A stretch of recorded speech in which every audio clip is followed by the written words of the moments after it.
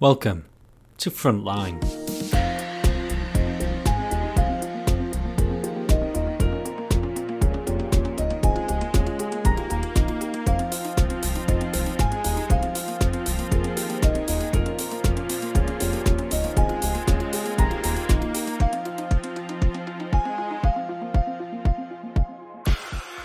Welcome to Frontline. I am David Gill. And I'm Andrew James. And in this episode, we are going to be discussing the world of rehabilitation of offenders. Andrew, how are you doing? All good?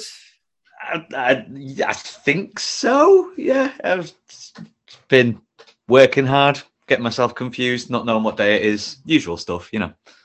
As you may have picked up in previous episodes, Andrew is our resident criminal justice expert, man on the ground. I don't know. I guess one of those terms probably says maybe something else. I don't know. But so someone who has worked a big chunk of his career in the world of rehabilitation of offenders, what does that actually mean? And what does it actually look like in reality then? Well, I mean, on the most basic of levels, rehabilitation of offenders is effectively working with someone who has committed a crime to make them a more functional member of society. It's a fairly straightforward and quite a basic premise. In reality, and what it generally means more holistically, really, is that you're taking someone who may be wholly dysfunctional and then encouraging them just to moving them, even if you move them just to dysfunctional or mostly functional, but occasionally dysfunctional, or, you know, just move them anywhere, move someone anywhere away from chaotic, further up the sliding scale to fully functioning member of society. It's small incremental steps at times, but it's moving someone from one place on this sliding scale further up to the other, more pro-social end. Which is, I guess, straight away from the terminology there of dysfunctional. I guess is one of those terms that is open to interpretation, but also could be maybe quite a cold word to describe people. What's your thoughts on that word then? I do feel perhaps there is an element of, I don't know. It's something I've often said. I've worked in criminal justice for almost 17 years, and I think as much as it is for the cases or the clients, or whatever terminology you wish to use, for people who are on probation services or anything, there is an accepted idea of institutionalization. I think there is for staff as well, and I think sometimes you do. I think it may start in a gallows humor way, but it does unfortunately tend to seep in a little bit more, and so be something that maybe something I myself need to consider more of. That you do tend to use some more cold terms than you ordinarily would off the cuff. But yeah, dysfunctional probably is the wrong, slightly unpleasant term. Perhaps, I don't know, perhaps just chaotic would have sufficed, really. Well, no, the reason I asked is because, again, when you are in the system, as someone that has worked in that system for a long period of time, you become part of the culture. You become part of the system, trying to support, trying to help. And I guess the terminology, how we use it on people, how we use it with our colleagues, this sometimes can be part of the challenge, because when you are doing it day in, day out, sometimes I imagine it can just get part of the job. You know, just some days it is just a bit frustrating, a bit annoying, whatever it may be, and you can kind of get lost in the culture of it. Do you think that sometimes happens then? I think certainly it's something that if you've been in any job for a certain amount of time, suppose any job after a decade, you need to kind of keep an eye on yourself and make sure you don't kind of get swallowed up in negative habits, whatever it may be. And I guess as jobs where you are working expressly with people with the overarching aim to help people, you need to make sure that, you know, the negative side of jobs, and there is always a negative side to the job, that doesn't overwhelm you and that starts to frame your practice. Absolutely. It really is interesting about the perspectives that you have. Until I guess you're in it, it's very hard to really see what it's like or understand what it's like. I think back to about 15, 16 years ago when I got my first job working in a prison. And prior to working within it, my own knowledge of prisons were probably what I saw on TV or read about or, saw in a movie or something. And in my head, it was all about that punishment, going through it and, hard graft. And I remember as part of my induction, there was again, I don't want to name names, but there was someone who was just absolutely fantastic, who was like a bit of a guide for me when I started in that job. And he said to me something that always has stuck with me. He went, a lot of people don't realize that prisons in its modern version shouldn't be a punishment. It should be all about the rehabilitation. He said that ultimately the punishment starts and stops with the judge. When the judge gives that sentence, the punishment is over. And the next step is about that rehabilitation or that retribution, giving something back or learning and develop something that can come with it. And I remember that really shaped what I did, the work that I did in prisons, because I ran a lot of groups for people who had gone through drug problems and it related to their drug-related offending. And I think that really stuck with me on trying to understand that. But the problem is, what he was saying was accurate, but the prison model that we utilize is very much a Victorian model. And you're trying to use old-fashioned retribution models to try and maybe overlap this with rehabilitation. It's not to say that I'm saying that all prisons should immediately shut down. But what I guess I am saying is that when you've tried to create something from something else, there is always going to be a challenge there. It's just some interesting things because I myself have never worked in prisons. I've got family members who have, and quite a few friends who have as well. Some who've facilitated programs, have done various sessions and various interventions in custody. And they are generally people who've done the same things out in the community too. And it is that interesting thing of the engagement that you get in custody compared to community. It seems to me to be a lot higher. There is a greater opportunity to do greater good that isn't always capitalized upon. The thing with running groups, as you mentioned, again, that is what a lot of people don't realize goes on in prisons. There's workshops where people learn a trade, a craft, or I think the term that they used when I worked there, I don't know if they still do, is meaningful activity, actually having purpose with your time. But there are other areas in it. There are treatment for mental health, physical health, for drug, alcohol problems. There is all this other stuff going on that I just don't think a lot of people see. But I guess another challenge we see with this part of the criminal justice system is a lot of offences, particularly when I worked in the prisons, were for people on really short-term drug-related offences. And because they're on such short-term prison sentence, they go in and probably have a level of complexity that needed to be looked into to do, again, with their mental health, maybe addiction, maybe to do with physical health problems that are being missed, or maybe needing talking therapies, counselling, or whatever it may be because of past trauma. And it would be missed because of the limited resources, the waiting list, what you could physically do in that time. And then that person would maybe go out back onto the streets, not having those things dealt with, and maybe certain elements opened up and half dealt with, and which would just make it even more challenging. And unfortunately, I guess this is one of the biggest challenges of rehabilitation, is making it long-term and avoiding this cycle of coming back in and out of the criminal justice system. I did quite a lot of work at magistrates court before I moved on to Crown Court. I'd never say progressed. It's not progression, it's a sideways move. But still, in magistrates court, you're a lot more likely to see those sometimes extremely short sentences of like 6 weeks. I mean, 6 weeks, you only serve half, so you're there for 3 weeks. If you've got an issue of whether it's, say, an entrenched drug addiction and you've committed offences of shoplifting to feed that addiction, you get arrested, you plead guilty, you get sentenced to 6 to 8 weeks. 3 to 4 weeks in custody, you're going to get processed, you're going to get in, you're going to get onto a wing, then you're out.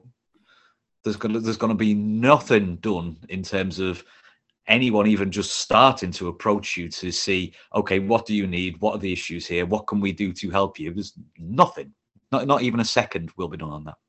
If we now think of community responses, the biggest part of that is, of course, our probation service. And if anyone has been watching the news over the last few years, probation have gone on a bit of a journey from being a public entity to then being split up as half public entity and half private enterprise, and then back as a public entity, which has just caused all sorts of confusion, I imagine, for people on probation orders and for the staff themselves and for the wider community. But there is also the issue of the identity of probation, because you said something interesting just before we started. Do you want to kind of just mention that again about its visibility? Yeah, I mean, this is one of the main problems I think that the probation service has when it comes to its existence as a public entity. When it comes down to the main public services that you have, obviously, police, everyone knows the police. In fact, all of the 999 services, visible, needed, everyone knows them. When it comes to punishment and rehabilitation, you have police, you have prisons, but then really, when it comes to it, unless you are employed by or are subject to probation, you probably won't know either won't know it exists, or if you do know it exists, won't have an actual clue what work it is that they conduct. And that is a huge problem when it comes to having any sort of leverage, public leverage, in terms of increased budgets or increased public support for the service, which is problematic, especially because, as we were talking before, when it comes down to it, rehabilitation of criminality or criminal behavior isn't a vote winner for politicians. You know, this isn't a party political thing. This is you completely across the board in most countries. In fact, certainly ourselves in America, being seen to be soft on crime, which is what rehabilitation and those sorts of services would be seen as in certain publications and certain parts of society, that is an instant turn off for voters, which can be turned and absolutely destroy a campaign. Whereas if you commit to being harsher penalties, more severe consequences for crime, which don't help the service whatsoever, then you lose that element of, like I said, lose that leverage when it comes to a public discussion of how to increase funding and increase visibility. You're right in saying that this isn't a party political thing, because most political parties out there talk about how, you know, they protect people and strong on crime. And of course, public protection has to be considered. You know, we want to be in a safe and welcoming and supportive society. But I think, again, just looking at this rationally, I think the challenge that we have, and you often hear people say things like people are making choices, but a lot of people are making survival choices, which often means not so good outcomes, but they're making it in that moment for survival. And then it just snowballs and becomes the norm. And I think if we fixate too much on just punishing and wagging our fingers and saying what you did is wrong, without helping to understand why, the danger is they're going to come out, not really understand it, maybe be angry at the system, and maybe go back to old ways of behavior, old patterns, or maybe I don't want to just boil it down to this, but there is a view that if you are in prison, you can learn to become a better criminal. And I do think there is some truth in, if you are around people who are maybe had a career, a life of this, you may see that this is a viable way of living. And I just think if we're not understanding why people are doing what they're doing, the danger is we're just going to keep going through the same systems. And interestingly, though, from a political point of view, I think people should be talking about this, because we end up spending so much of our taxes keeping people in prison, keeping people on probation orders, getting them through the court system. All of that requires so much money. And I'm not saying we get rid of it. I'm just saying that surely that should just be one option. And at the minute, seems to be the only option. And I think until we realistically look at, rather than looking at just the crime and going, what's the punishment and how do we rehabilitate this person, to what's the crime? Why did it happen? Why did this person do what they did? And yes, to begin with, that's probably going to mean a deeper dive into things, a deeper look into the why. But maybe, just maybe, if you get it right then, it will lead to a better response. It will lead to a better rehabilitation and ultimately reduce the risk of that person reoffending again in the future.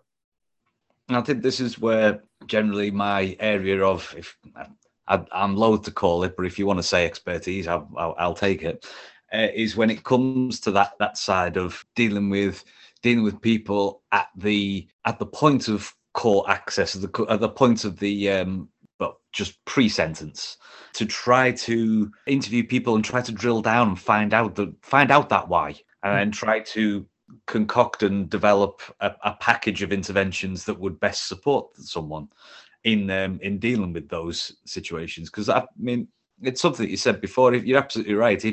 If the only tactic is to tell people bad behavior, you will be punished now, and especially if someone is or has some sort of underlying trauma which causes a particular thinking pattern, if then the state that's there, supposed to be there to protect, then tells someone they're wrong, all that really does in my head is reinforce the idea to this person that the state no longer is there to help them.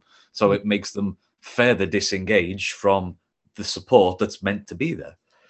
Yeah. So it creates a fair, if done wrong, which it can very much be done wrong, it creates a further barrier, which then just makes more problems for everyone further down the line. The service is attempting, from what I've seen, and I really need to choose my words very, very carefully here, it seems to me that the service are looking less, or has over in recent years started to look less at the individual and rather look at particular cohorts. Basically, if someone's, you do various scorings as part of probation, as you probably recall from some of your time being attached to us in some way. That's strange to say. What did I say about earlier on about being part of the culture? One of us. So a lot of it is built on, if someone's score is X, then you should consider these interventions. If it's this, then you should be looking at these packages, and looking at groups as more of a homogenized situation rather than address the individual that's sat in front of you.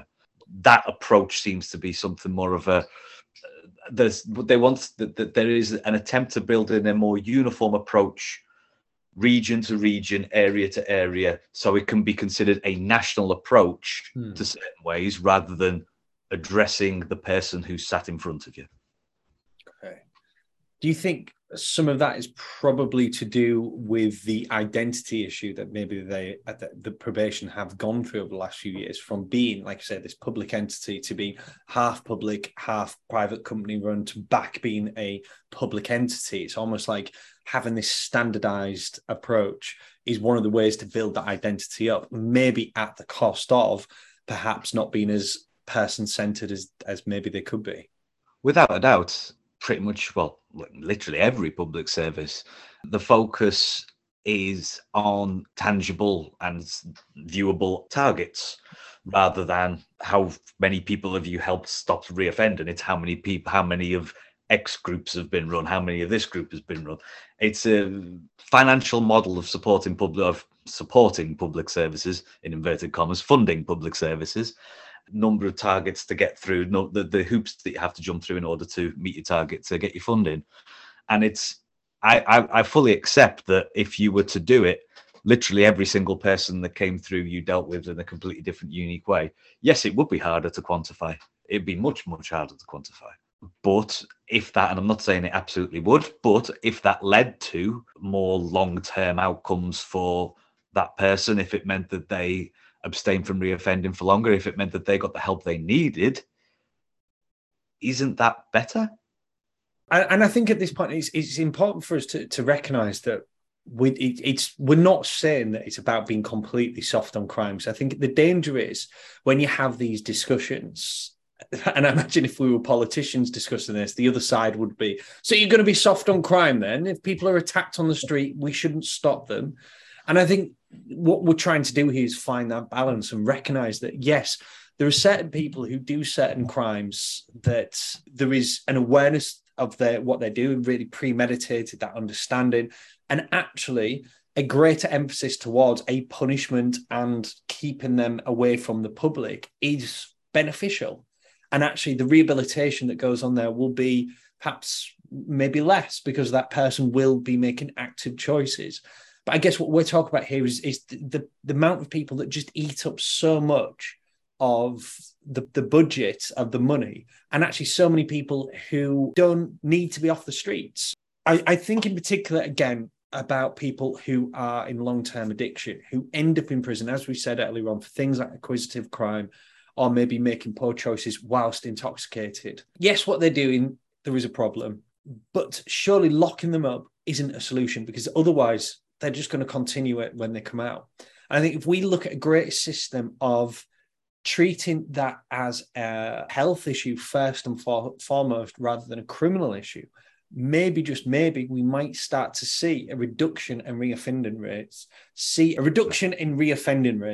but also an increase in health improvement as well. You know, it's just one of those things that maybe if we just looked at it slightly differently, that could eat up such a huge proportion. And then the police, probation, the court system can focus on the crimes that need that whole system to be utilised. It's a difficult conversation to have, because, as you said, if this were to be a discussion out in the political landscape, you'd be torn apart for even suggesting anything other than more sterner punishments, or at least a maintenance of the current. And that could be perhaps part of the issue, that public protection and moral panic have almost been intertwined in certain situations. Yes, law breaking is wrong. That's why the laws are there, to maintain levels of civil society. That's their purpose. And any breach of them is problematic and something that needs to be addressed. But you don't have to treat every person in the same way. There are situations that can be better dealt with through more targeted and more intelligent intervention than simply depriving someone of their liberty for a fortnight, which in reality won't help anyone. Again, with this argument, is, like you said, that political argument, it becomes black and white. It becomes, you're either this or you're either that. But actually, that's the challenge with this, is that if you break down criminal acts into a black and white view, we miss. I mean, there are certain things that you would just argue. You know, you're talking about sexual offences, you're talking about violent crime, you're talking about murder. Of course, no one is saying, oh, we should go soft on that. Absolutely not. Absolutely not. But what we're also saying is there are so many things that perhaps people are very black and white, and they shouldn't be, because actually most people aren't about crime. Because again, we were talking about this just before we press the record, but there are certain criminal acts that aren't seen as being that deviant, as in most people will kind of normalize them or give an excuse. So a perfect example is, and I want people to think about who's listening to this, who drives a car, who was speeded, who was gone over the speed limit. And that justification, it's only a few miles, or I'm running a bit late, or there's no speed cameras. But actually, that is breaking the law. And yes, it's treated primarily as a civil response rather than a criminal response. But you go too fast and you can still be prosecuted for dangerous driving. But so many people will just normalize it. Same again with drink driving.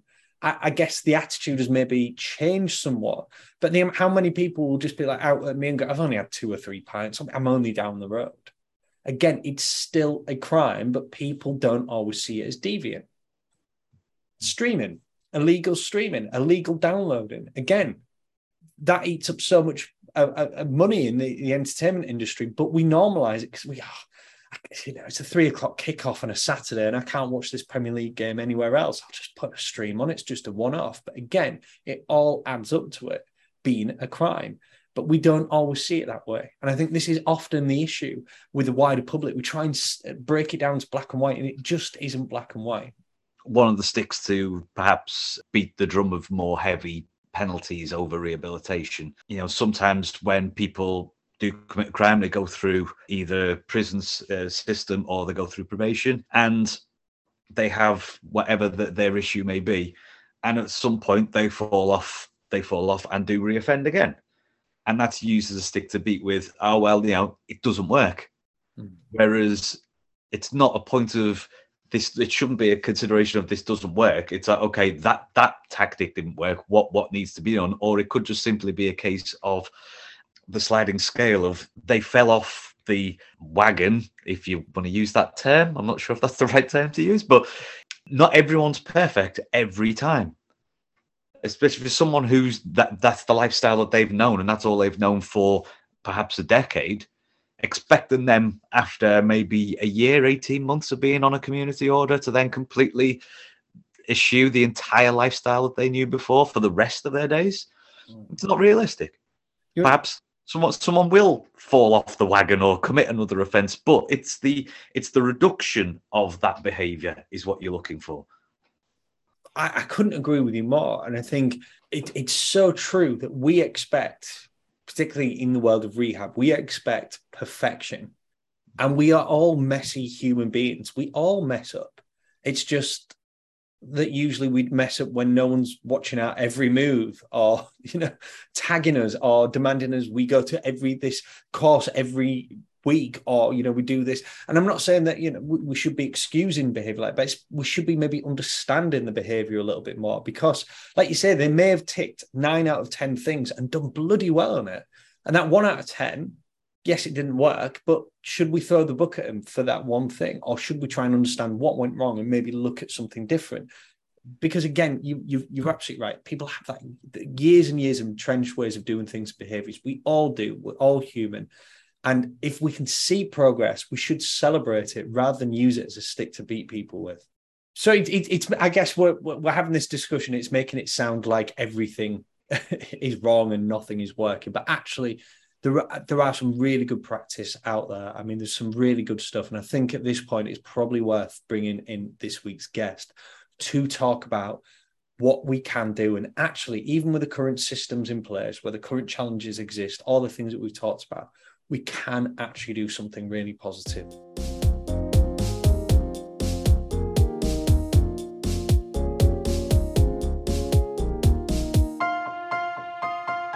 I just want to welcome this episode's guest. So we will begin with, who are you and where are you from? I am Alistair Jackson. I'm Chief Exec of the Recycling Lives charity. We work with rehabilitation, we do food redistribution, we work with homelessness, amongst other things. So yeah, nice to see you. Fantastic. So in this episode, we're discussing the world of rehabilitation in the criminal justice system. And we've been talking about the challenges of finding a model or a system that works long term. So I guess we would like to just begin with asking you about your approach to supporting people in the world of rehabilitation. I guess I should start by saying I never expected to be sat here talking about rehabilitation. We never set out to do this. So Recycling Lives was born from a scrap metal recycling business, actually, a long, long time ago. We don't need to go through that story today, but we kind of started the journey by working with a couple of guys from our local open prison, Kirkham Prison, who came to us on day release to do some work. Never expected it to go any further than that, and not really having another couple of lads, but working in the yard. But as we saw them develop, we kind of thought, well, actually, we've made a change in these guys' lives by taking a chance on them, giving them some opportunities, and treating them like we treated anybody else, which had a little bit of a seed and idea that stayed in our heads. And basically, all we've done is develop that seed over the years. And now we have a program where we have workshops in prisons, we have workshops out of prison. Those workshops, we could talk about more if you want. They typically are recycling workshops, though we do some other stuff as well. And effectively, we give the men and women that we work with the same skills, the same tools, and the same support that we would any employee anywhere. They just might happen to be in a prison. We keep it simple. We are really looking for two things, and that's building a work ethic and a self-esteem in any individual, so that when they are released from prison, they're better prepared for the world that's outside. Then as we've grown over the years, we've added on all sorts of things. We realised that just giving someone a job isn't the be-all and end-all. You've got to make sure they've got somewhere to live that's decent. Got to make sure that they're ready to the trials and tribulations of life. So we've grown this pastoral team. We have accommodation provision. We work with all sorts of different employers. And we're there for the bumps in life for the men and women that we work with. But effectively, it's a model based in work, creating a work ethic, creating a self-esteem, making people feel that they are worth something, and then being ambassadors for those people when they come out of prison, continuing that relationship so that when they go into a job, they have the best chance of being successful. It works. For years and years and years since we've been doing this, our reoffending rate is under 5% consistently, year after year after year after year after year. And that compares really, really well with the national averages. I think you know. Also, our percentage rate of people getting into employment is. I get upset if it dips below 80%. I get really annoyed because I think it should be 100%. But that's an idealist's view. That some people are. They're not ready even after the support, so we have to continue supporting them. So, but that again compares. I'm on a couple of boards outside of Recycling Lives, and people get excited when they get 15% for employment and 20% employment. So I guess for me to get upset when we're less than 80% employment shows we're doing something quite right. So you talked about that pastoral support that you provide people because you recognise that it wasn't just about the employment. Do you want to just talk a little bit more about what that pastoral support looks like and how you implement it? Yeah, so we've basically built a team over the years of people who are passionate. Number one is we recruit on passion, not on paper and not on qualifications. We recruit on passion to help change people's lives. And I have this wonderful team that just won't stop. Sometimes at their detriment, and we have to pull them back a bit. But we'll leave almost no stone unturned to get the person to where they want to be. And effectively, we've got how we do it is in each prison workshop. If it is a prison workshop, we have our own manager. So that manager is an operations manager for a workshop, but also the starting point for everybody's journey. So he or she is not just an operational manager. He or she is a coach, a mentor, might be a father figure, a mother figure, much more than just a manager. So starting that journey there, gaining trust, because a lot of the men and women that we work with kind of don't trust people. There's a lot of promises goes on within the criminal justice system. We're going to do this for you, we're going to do that for you. And often these promises don't get followed through on. So it's very important that we do. So it starts with those managers, and often they get forgotten as well. It's just an operations job. It's absolutely not just an operations job. It's an operations job and a confidence building job. And yeah, so that's the starter. Then we have people within the team that we class as they have fancy titles, but I'm not very good at titles. So let's call them key workers because that's a simple way of thinking about them. So we have key workers that cover 2 or 3 prison workshops each. And they will be in and out of those prisons, again, building relationships with the men and women in those prisons so that they know their individuals inside out. And more importantly, the individuals grow a trust with their key worker because that key worker that they know within the prison remains the key worker when they leave prison. And I think that's really, really key. The continuity of you are speaking to the same person. So often within the criminal justice system, you'll have a couple of workers within prison, one from probation, one from the prison, and they completely change when you leave prison because your probation officers might not be the same probation officer that you had inside. And then you're constantly having to rebuild layers of trust, which is difficult. One of the key components of what we do, I think, is the fact that continuity is there all the time. So if you've got Lucy as your key worker when you're in prison, Lucy remains your key worker when you're out of prison. So I think that's very important. And the key worker's job is around about understanding, well, actually, what's your plan when you're coming out? Often people don't have any plan at all, but what is the plan? So basic stuff is, have you got somewhere to live? Are you being mandated to go to approved premises by probation, perhaps? Are you not? Do you have family to go back to? Do you have friends? Can you go to certain areas? Can you not go to certain areas? Is it better that we move you out of your reoffending area if that works for you? Is it better that you go back to where you were? Then once you've got kind of those basics in mind, it's, well, actually, what job in an ideal world will you do? And what kind of jobs can we get you to do that you're happy with while you get to the point to get your ideal job? Because clearly not everybody can walk out of prison and walk into their perfect job. So managing expectations, all that kind of stuff. We're then working with them on actually lots of the men and women have never done an interview, haven't got a CV. So making sure if other agencies haven't done that, if they have, brilliant. But if they haven't, then we can help with that. And then bringing employers in to meet men and women in our workshops and see actually these people haven't got three heads and they're not going to hold a gun to your head or anything stupid like that, and the preconceived things that people think, that they are normal human beings that have maybe made a mistake or quite a few mistakes but deserve a chance. And then we're kind of ambassadors is what the key workers do, then creating relationships with landlords and employers. And then what we've added over the years is specific parts of the team that just deal with employment and employers. So with the amount of people that we're working with, there's too many just to place in one business. So we place people with a couple of hundred different businesses at any given times.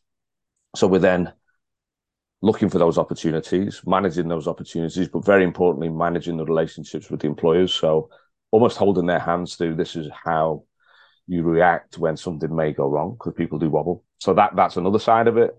And then again, in the early days, we didn't ever deal with people who had issues with drugs and alcohol and things like that, and mental health. We weren't experts in that.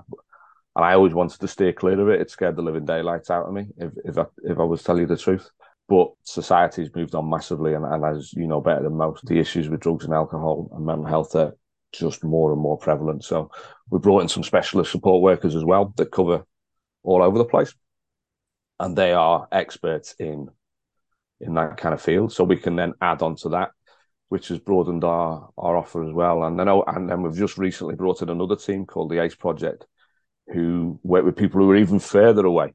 But effectively, we try and do everything without doing everything. So we're enabling people to do things rather than mollycoddling them and doing it for them. We're kind of enabling people to do that and knocking down the barriers with them, and then hopefully setting them on their way. We say, yeah, we'll support you for 12 months after release, but some people need 3 months support. Some people need the whole 12-month support. Some people need our support forever, and we're still working with them. And you can drop in and out whenever you need. So yeah, it's kind of unique.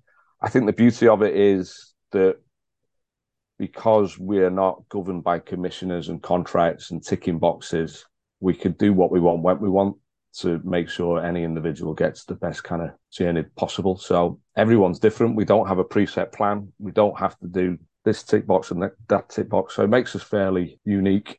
What would you say have been the biggest challenges for you and the team? Working with prisons, that's hard work. And don't get me wrong, I like working with prisons. And it's not, I'm not talking about any individual officer or individual that we work with, because it's a challenging job. It's often underfunded, it's often understaffed. So this is not a dig at prisons, but historically prisons haven't been ready to kind of look at the way we do things and run workshops in that kind of way and add that support on. And often things that you would want to do that seem entirely logic to a bloke like me from an outside environment, it's completely illogical to somebody who runs a prison, who has a mindset of, quite rightly, security first. It's about keeping the people in there secure and safe. And sometimes that's to the detriment of things like getting stock in and out of prisons, getting people in and out of cells and things like that, which help with the day-to-day stuff. So working with prisons has always been entertaining and remains so, but it adds to the fun. So that's obviously a challenge. In the past, challenging employers' preconceptions. We're in a kind of different space now, which I'll talk about in a second, but many employers, I mean, rewind back to me to however many years ago it was when that first prison officer came to Recycling Lives and I was an operations manager and said, would you like to take a prisoner on day release? I told him to get lost, not because I had anything against prisoners, but I had the same preconceptions that everybody generally has of that. Well, actually, why would I want a prisoner to come here? They're obviously bad people. They're going to come and steal things and do things and be nasty and all that kind of stuff, which is absolute garbage. But that's the preconception that many people have. I'm obviously seeing the light have changed, all that kind of stuff. So that's good. But one of the biggest battles we had over the years was knocking down those preconceptions time after time after time after time after time of, look, yes, they've got a past. We're not condoning what anybody's done. We're not judge. We're not jury, but someone else has done that job. But somebody has also decided that this is the time for these people to come out of prison. Again, not my decision. So what would you rather do? Would you rather that they came out again and were one of those statistics of reoffending again within 12 months, going back to prison? So it might be selling drugs to your kids. It might be robbing your granny's house. It might be even worse. Would you rather they did that and became yet another statistic, or we give them a little bit of help, give them a lift, give them some responsibility, give them some trust. And they became a different kind of statistic, one of the under 4% that doesn't reoffend, that does get a job, that pays taxes, that becomes a good member of society, that then permeates around the community. So, but that was a battle. People weren't scared of that. And I can understand it.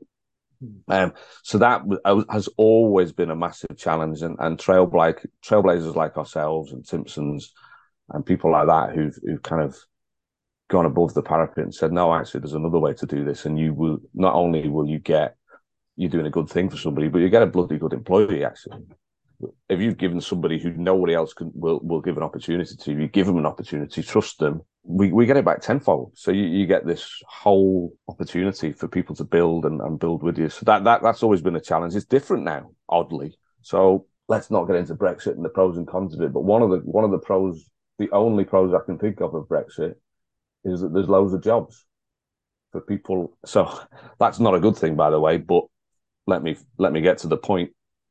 Now all these businesses and corporations that wouldn't touch people coming out of prison with a barge pole suddenly have this big hole in their recruitment that they can't fill. So suddenly, people say, well, bloody hell, where can we get people from? I know. Let's employ people from prison. So we've suddenly got a complete change where we can't keep up with the people bringing us up, saying, have you got anybody that we can do here and do there? And we're not about that. We're not a recruitment agency, but that used to be a real problem is actually a problem in a different way now. So the problem that we have now is not getting people into jobs. It's ensuring they're getting people into good quality jobs, but also that they're going to get looked after when they're there. My big concern with this whole change in attitude is that as soon as there's a problem, this person's going to be jettisoned. Well, we're not dealing with that. I knew that was going to happen. So one of the big things, the issues we have now is making sure that we talk employers through, look, everyone has problems in life. People who've been in prison for a long time will probably have slightly amplified problems to the people who haven't. And you've got to be ready to deal with those problems in a sensitive way. And we can help you with that, not just throw the baby out with the bathwater. So that's been an issue that has completely changed, which is quite interesting. Be interesting to see how that grows, as presumably at some point the employment market will settle down again. So be interesting to see whether that remains as a thing or we go back to how we used to be. And then, the biggest one is just the explosion of issues with drugs and alcohol and mental health. That I don't know whether we were naive and it wasn't there, or whether it was there and it was just at a lower level, or we didn't see it. It's everywhere. And actually, the hardest bit is not in prison for what we do. That's quite easy, really, because everything contained, everything's there for you.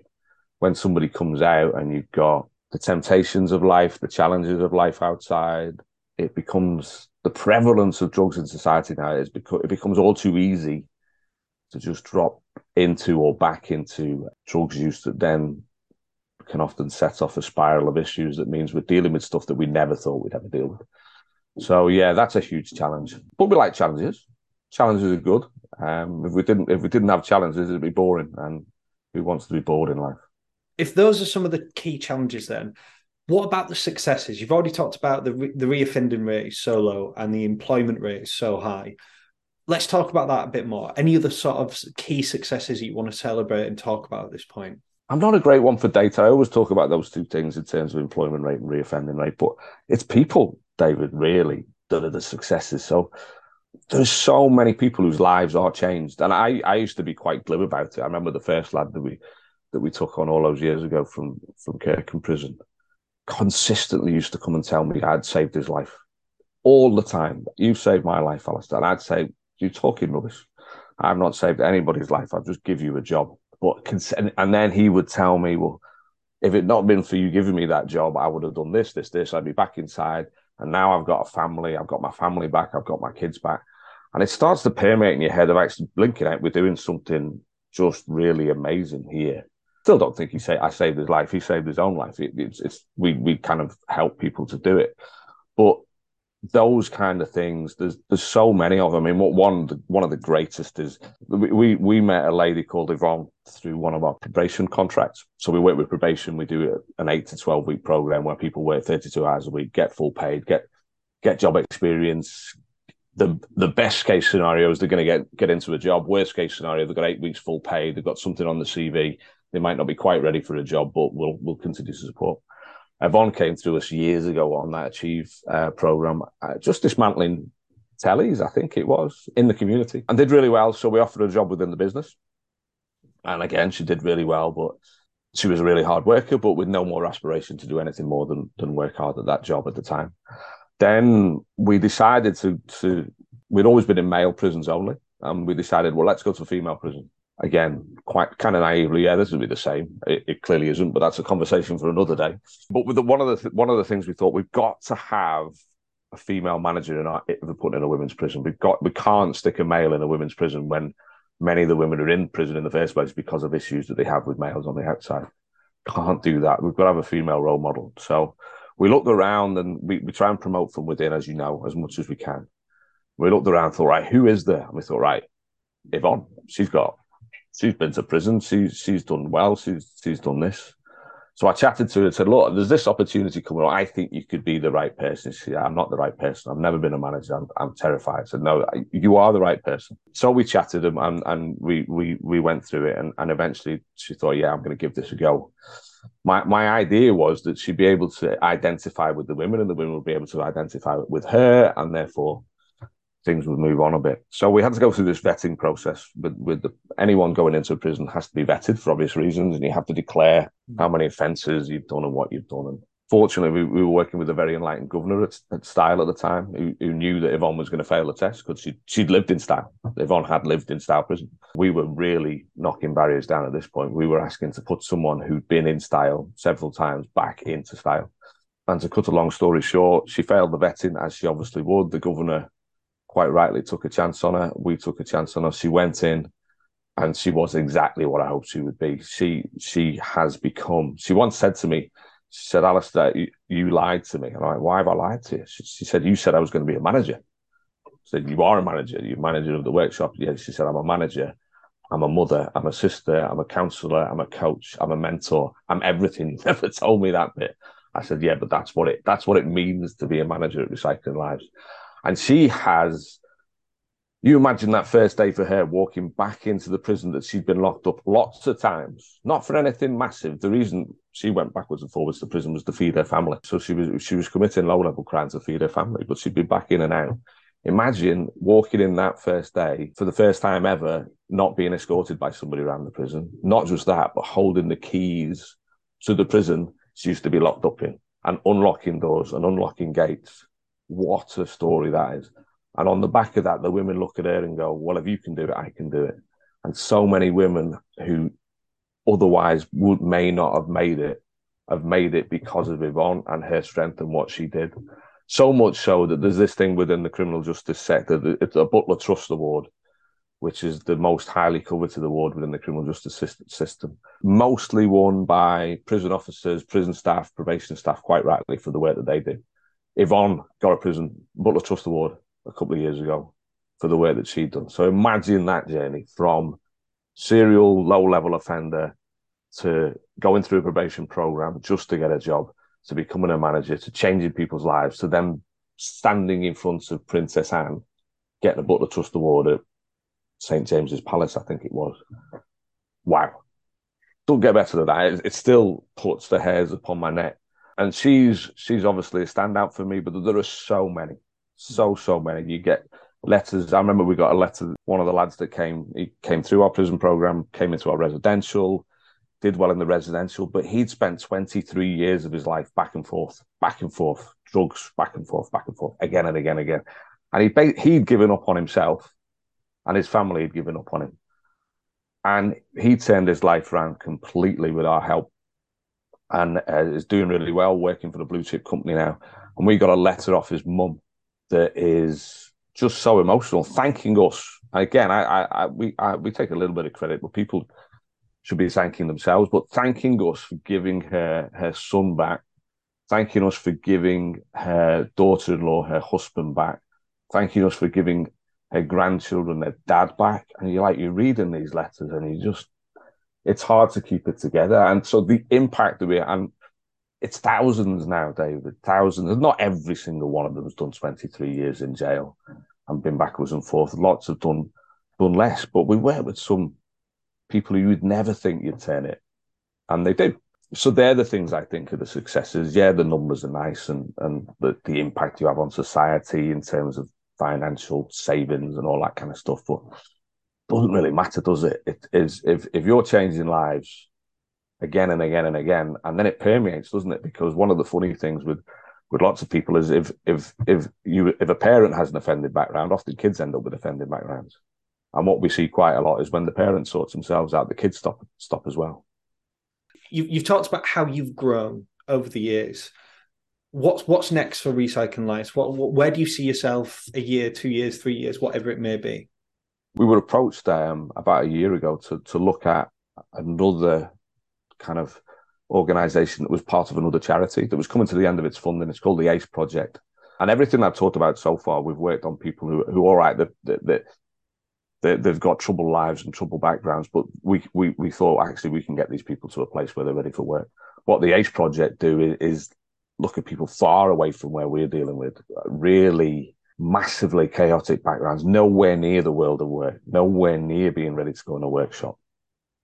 So we looked at ACE Project, and their funding, like I say, it runs out early next year, and their umbrella organisation didn't see a way of taking them on. So we brought them into the Recycling Lives family, and I think it's magical, actually. It, again, ask me 15 years ago, do we take the ACE Project on? The answer is absolutely no chance. But now it's the logical next step for us, because the ACE Project team have skills of working with people who are so far away from the world of work, so far away from being just day-to-day life. They bring these enormous skills. But the issue that they have is after they've worked with them to a point, they have no end game. So you get to a point, and then what do you do? Well, we've got the end game. What we didn't have was the skills to work with the people so far away to get them to the point where we're ready for the end game. So I think we've got this wonderful addition to what we do, and it's already working well. They've only been part of us for 3-4 months, but you can see it already, where the teams have almost become one team already, and we've seen people that ACE have been working with that would have got to a point and then kind of stagnated, that are now moving on to jobs, moving on to different things with us. We've already had a couple of great successes of people who, if you'd asked ACE, these are never going to get a job. And they've got them to the point where now, actually, they are in a job. They absolutely are in a job. So I think that's something I really want to keep that. I mean, we've committed to the end of April next year.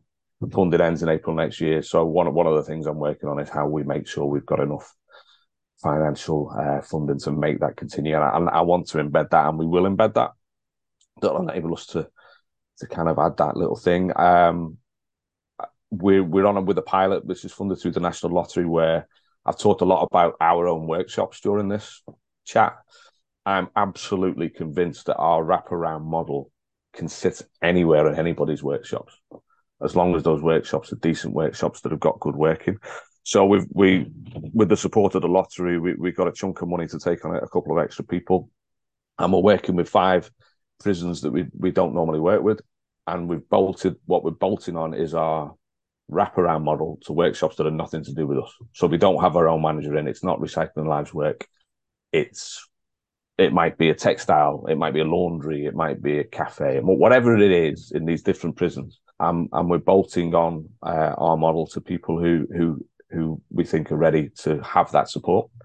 My vision is that goes well. It will go well. We'll make it go well. And already we're seeing positive results. We've only been doing it for a few months, but there are positive results already. We're getting people into jobs. We're getting people into accommodation, and we're getting really good feedback on it. So there's a 2-pronged approach to where we're at with the kind of criminal justice work. One is more workshops, finding more partners that want to open workshops with us so that we can have that traditional model. And one is the lottery pilot model, with the ambition of not next year. Terrify the team if I said next year, but ambition is there's 91 prisons, I think, that release people. So we should be in 91 prisons that release people. I think that's a 5-year, 10-year plan, not a 1-year plan. But the size that we are, we've helped thousands of people, but we can only do a couple of hundred a year, which is good. But if we can do a couple of thousand a year, and we keep the employment rate up and the reoffending rate down, then the impact then is unbelievable. So that's the idea. Kind of we're toying with the idea. We have a residential program, as you know. We're toying with the idea of maybe getting some of our own accommodation outside of the residential program, so we can place people into accommodation that we own and they can live independently on that. Because one of the hard things that we haven't talked about is getting landlords to take people in. So that's kind of an ambition, and then doing all sorts of different things. We're playing with mad ideas. Like we found one of the lads that we've got on Rottle at the minute, which is day release, Rottle, release on temporary license. The background as a bike mechanic, so we've got loads of bikes donated, and we're playing around with creating maybe another bit of the social enterprise where we fix up bikes. We've already given a couple of bikes that we've fixed up to people, participants that I've got no transport. Well, here you go. Here's a bike, cycle to work. And it works. And then, so yeah, doing that up, giving them away to people who need them, but also then selling them at a reduced price to create a bit of income. And maybe there's a little cottage industry in that too. And then just exploring different ideas with different people to say, well, actually, how can we grow this? But with the aim of the beauty of working for a charity and a social enterprise is we don't have to worry about shareholders. We don't have to worry about dividends. We don't have to worry about this. Everything that we do and everything that we create in terms of income goes back into helping people. So yeah, finding more partners so that, yeah, we just keep doing what we're doing, but grow it and grow it and grow it. Yeah, who knows? The sky's the limit, because we only ever thought we'd have a couple of people. And then when we did a workshop, 5 or 6 lads. So we never expected to be here. So who knows? We are unfortunately coming towards the end of our time. So I guess at this point, if anyone would like to know more about what you do, Recycling Lives, how can they get in touch? How can they find more information about you? That's simple. Recyclinglives.org. That's the first port of call. And then there's contact us bits on that. It's got lots of stuff about it. We're on LinkedIn and we're on Twitter, but I'm not very good at remembering what we're called on those things. So the easiest thing is recyclinglives.org. I just want to say thank you very much, Alistair, for a very passionate and positive conversation there. We really appreciate your time, so thank you very much. Pleasure. That went quick. Maybe I talked too much.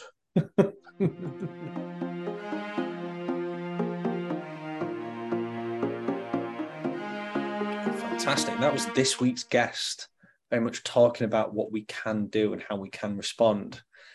Just in this last part, then, I just want us to just maybe focus on what we can do. Because again, we talked a lot about the challenges beforehand. We touched upon some good practices, but I do think it's worth thinking about what we can do to respond. And I think one of the things I want to start with is around perceptions. One thing that surprised me in a really positive way was there was a YouGov poll done in July this year, July 2022, depending on if you listen to this 5 years in the future, that actually looked at people's perception of drug addiction. And they found out that 49% versus 19%, with a chunk in the middle of people who were unsure, but 49% felt that in the future we need to be dealing with drug addiction in a health way, or as you would say, mental health problems. Only 19% said, actually not, we should just treat it as criminal and lock people away. The others were very much sat on the fence. But either way, we're seeing a shift of the public saying, well, maybe we need to look at this a little bit differently because things aren't changing. I think bravery is the absolute key word here. Absolute key word. As we've mentioned before, it will take a brave politician to break away from decades of heavy punitive policy.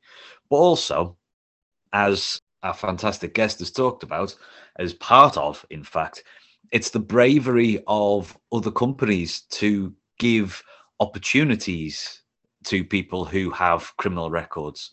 It's the bravery of staff to challenge behaviours, ask difficult questions, and not be put off by perhaps negative or even aggressive responses that you get. It's absolutely the bravery that will make a major difference. And when it comes to what was talked about earlier by our guest, the important thing and the main message that I get from that is that if you go out on a limb, are brave, take a chance, and give someone a stake in the society, they're more likely to want to be a functioning part of it. Absolutely. Give them a reason to care.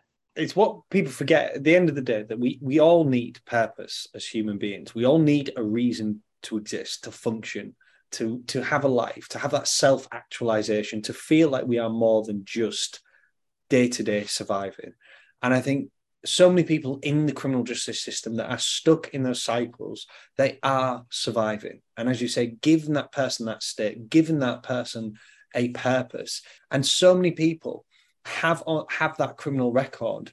And sometimes the amount of horror stories I've heard where people have got a criminal record related to something nothing to do with finances, and immediately they're told, oh, no, keep them away from the money. They might rob you. And you're like, my thing was getting into a drunken fight on a night out, and now you're thinking I'm going to rob the till. You know what I mean? It's that stigma that comes with it, which for me is still about that black and white. You're either a criminal or you're not. You're either an ex-offender or you're not. But actually, how can we use people's past in a good way rather than just having this stamp where you just can't work in certain areas? And again, let's be honest. If you've committed sexual offences towards children, you're never going to be allowed in a school. That just goes without saying. If you've committed violent offences, maybe keep you away from situations where that can arise. I get it. I get that. I'm talking about other stuff, which actually we're not really managing that risk. What we're just doing is just creating less and less opportunities for people.